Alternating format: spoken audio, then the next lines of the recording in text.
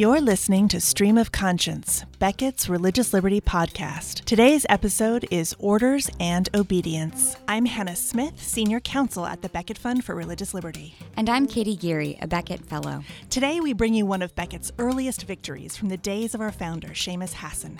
It's the story of Catholic, Jewish, and Muslim military chaplains who came together to preserve religious freedom in our nation's armed forces. It's a case that shows how religious exercise and religious speech are inseparable. You can't have one without the other. And we'll see how one man took on the most powerful military in the world, and won.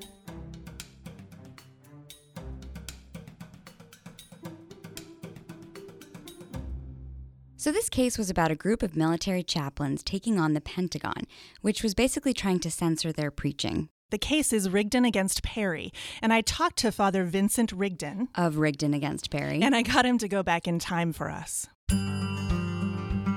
Before Rigdon against Perry, there was just Vincent Rigdon, the good Catholic boy who grew up in Salt Lake City, Utah. He left for college in the late 1960s and went to Columbia University in New York City. And as you can imagine, there were lots of riots and protests, and Vincent was a faithful, law-abiding citizen who loved his country. I could see the radicals had something they believed in very deeply. I believe it was very wrong, but they had something they believed in very deeply. I had something I believed in very deeply. Of course, that something was his faith. Vincent finished up at Columbia University, and when he wasn't drafted for the Vietnam War, he took the natural next step. He got a job. And during that first year out of school, he started thinking. I had been meditating about and considering and praying about the possibility of a vocation to the Catholic priesthood. I graduated from Columbia in 72, and finally in 73, I went into Mount St. Mary's Seminary in Emmitsburg, Maryland. So he decided to become a priest. But what about the military chaplaincy? Well, that part actually happened pretty quickly. And while I'm there, this is my first year of theology, and we get a visit from a Catholic chaplain from the Air Force, and he's trying to recruit people for the chaplain candidate program, which is kind of like an internship program. They have seminarians of all the different denominations. They recruit them into the reserves. It's kind of a trial period, and it makes a lot of sense. You know, if somebody doesn't like it, well, okay, they've been in the reserves for a few months, like maybe a year or two. There's no big deal if they resign. On the other hand, if it clicks, you've got somebody who's got a good start towards a career in the reserves or perhaps in the active force. So they're sort of on a dual track. They're learning to become a priest, but they're also learning how to become a military chaplain. And so in the chaplain candidate program, they didn't teach us theology. They said, you are Catholics, Protestants, Jews. You've all been taught theology. You've all been certified. That's not the question. How do you march? The basic thing. How do you wear your uniform? The nitty-gritty and so forth. But then also, what are the military customs? What is this world we call the military? It's different from the civilian world. Vincent Rigdon became Father Vincent Rigdon, and he also became Chaplain First Lieutenant Vincent J. Rigdon, United States Air Force Reserve.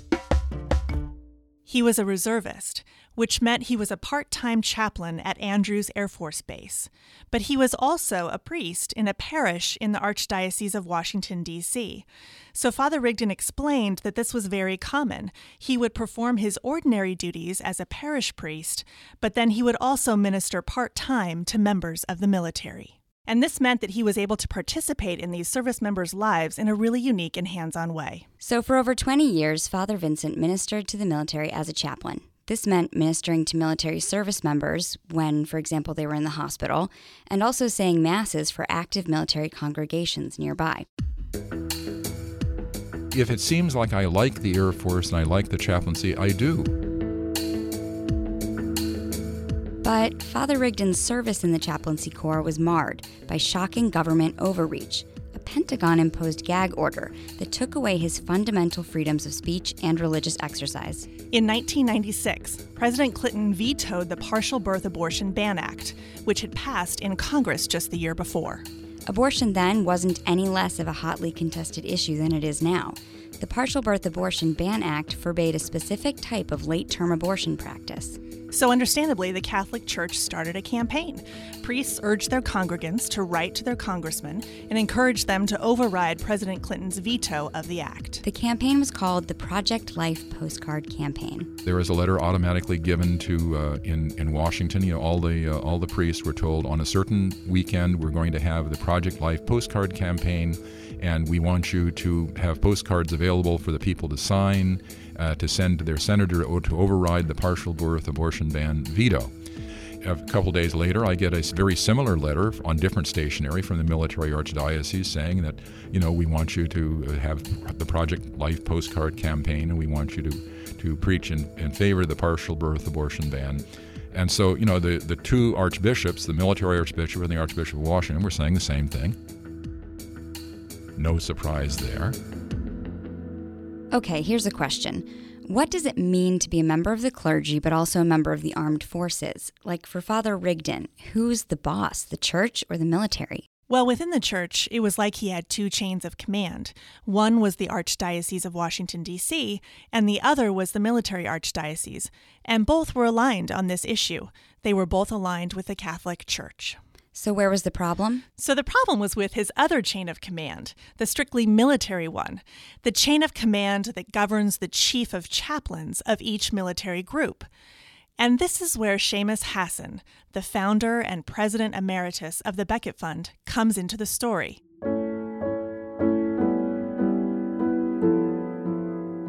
Seamus left a prestigious career at a prominent D.C. law firm to create the Becket Fund in 1994. Seamus had his ear to the ground about threats to religious liberty. So when he learned about this Pentagon gag order, he knew that the Becket Fund had to be involved. The SecDef, Secretary of Defense, had found out that there was going to be this whole program, that the bishops had organized. And the information went to all the chiefs of chaplains through the appropriate chain of command. The SecDef to the Chief of Staff of the Air Force, to the Chief of Naval Operations, down the line to the Chief of Chaplains of each different military group, saying, your Catholic priests will not participate in the Project Life postcard campaign. They are not to do this.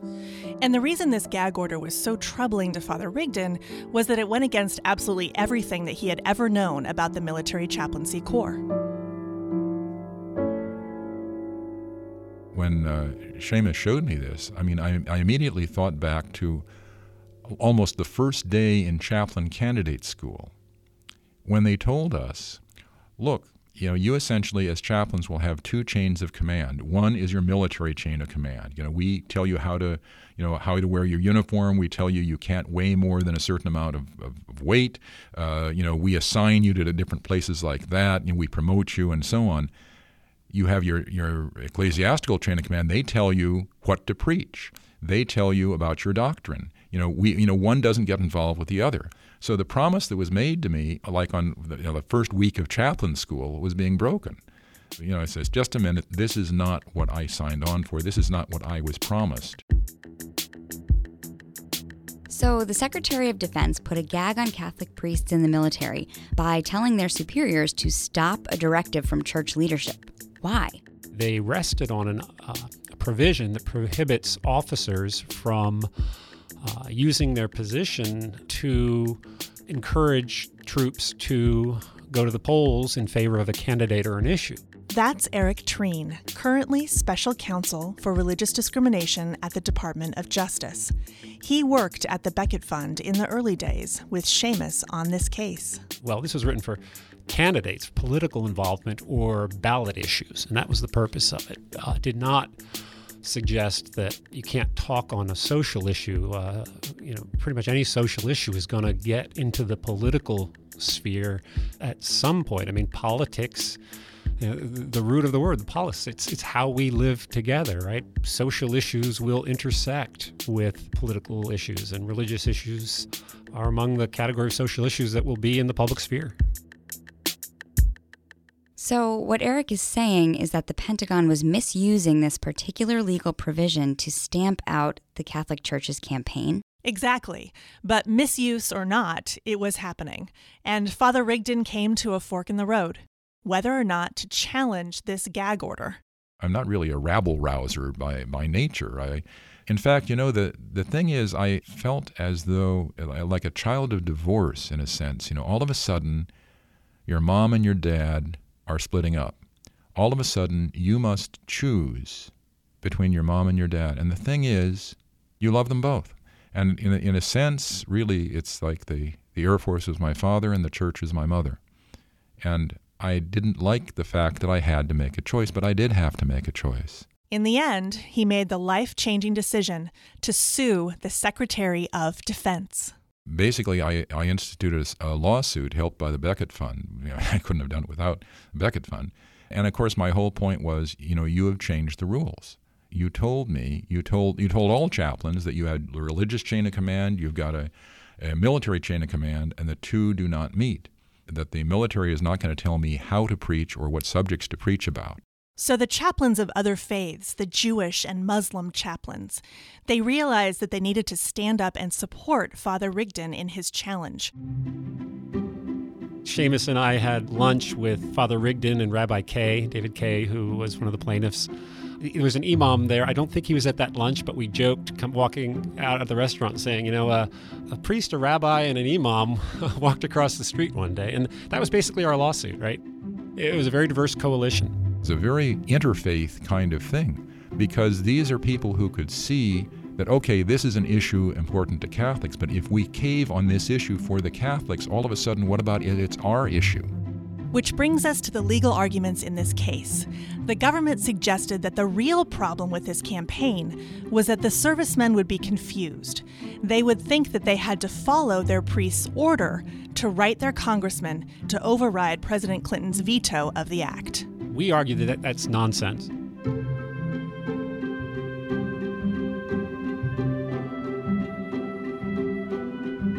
We argued in our briefs and the court agreed that a chaplain has rank without command, so they are outside of the command structure.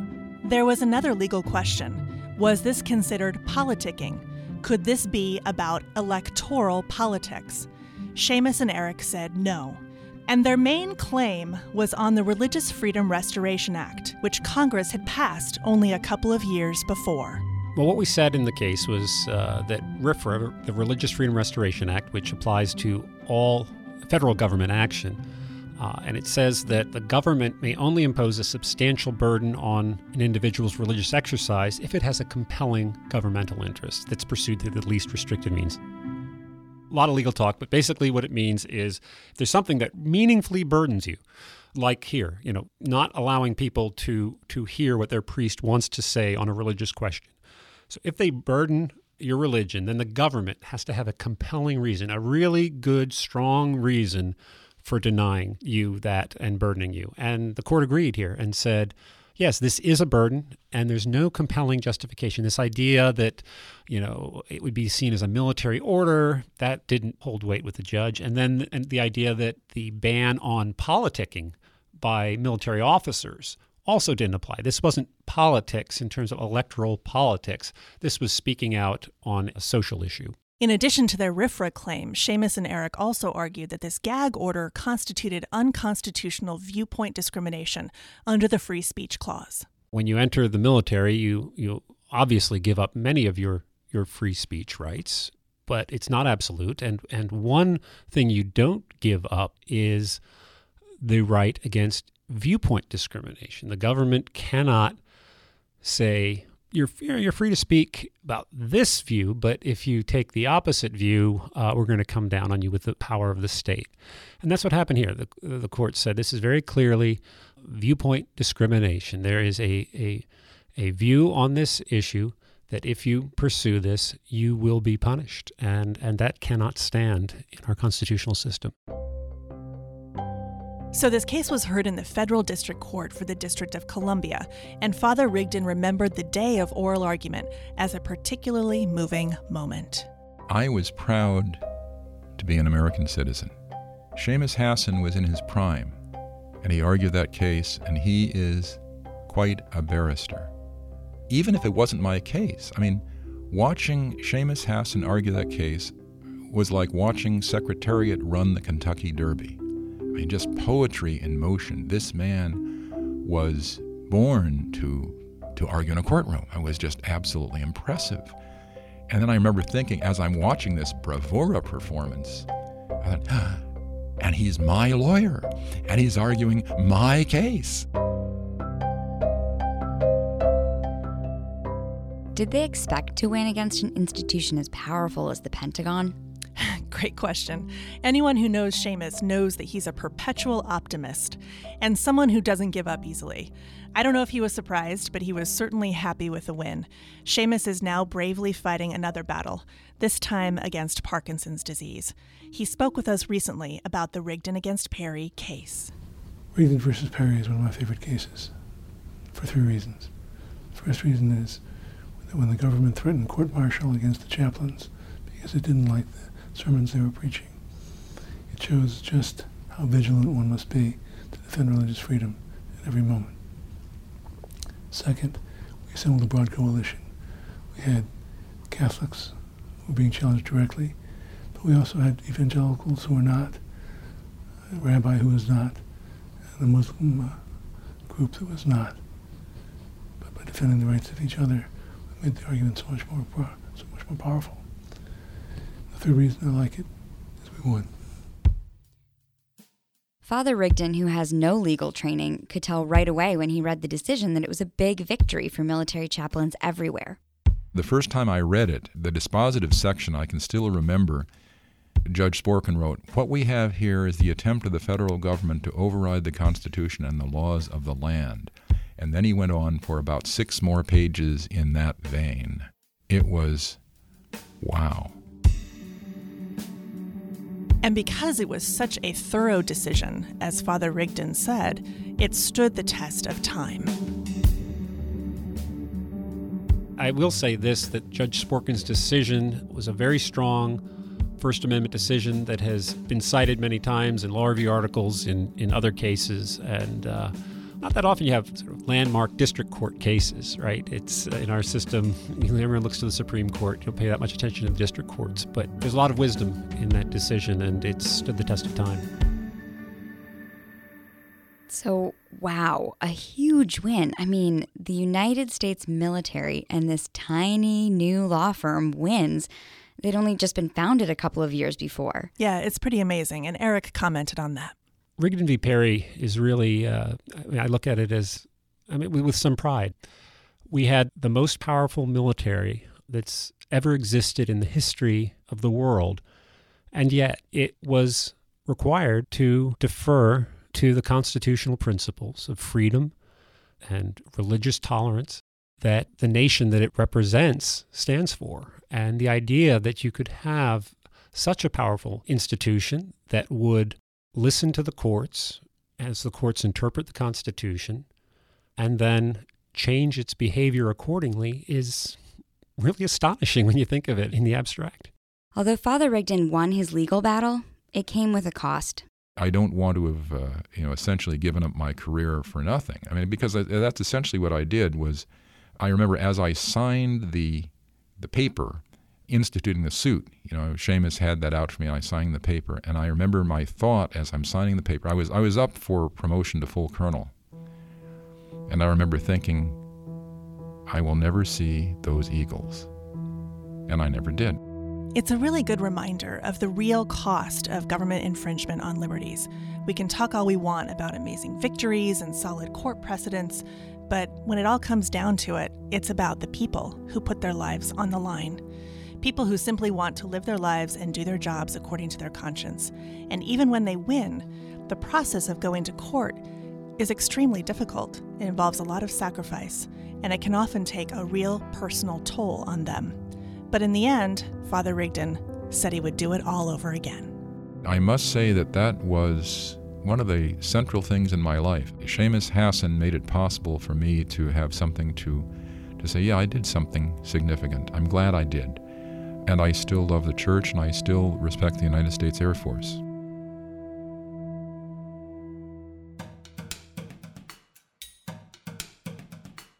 Thank you to Father Vincent Rigdon, Eric Treen, and Seamus Hasson for participating in today's episode. The Becket Fund for Religious Liberty is a nonprofit public interest law firm dedicated to defending religious liberty for all. For more information on this case, our work, and stream of conscience, visit our website at beckettlaw.org or follow us on Twitter and Facebook. This is Hannah Smith. And I'm Katie Geary. Thanks for joining us.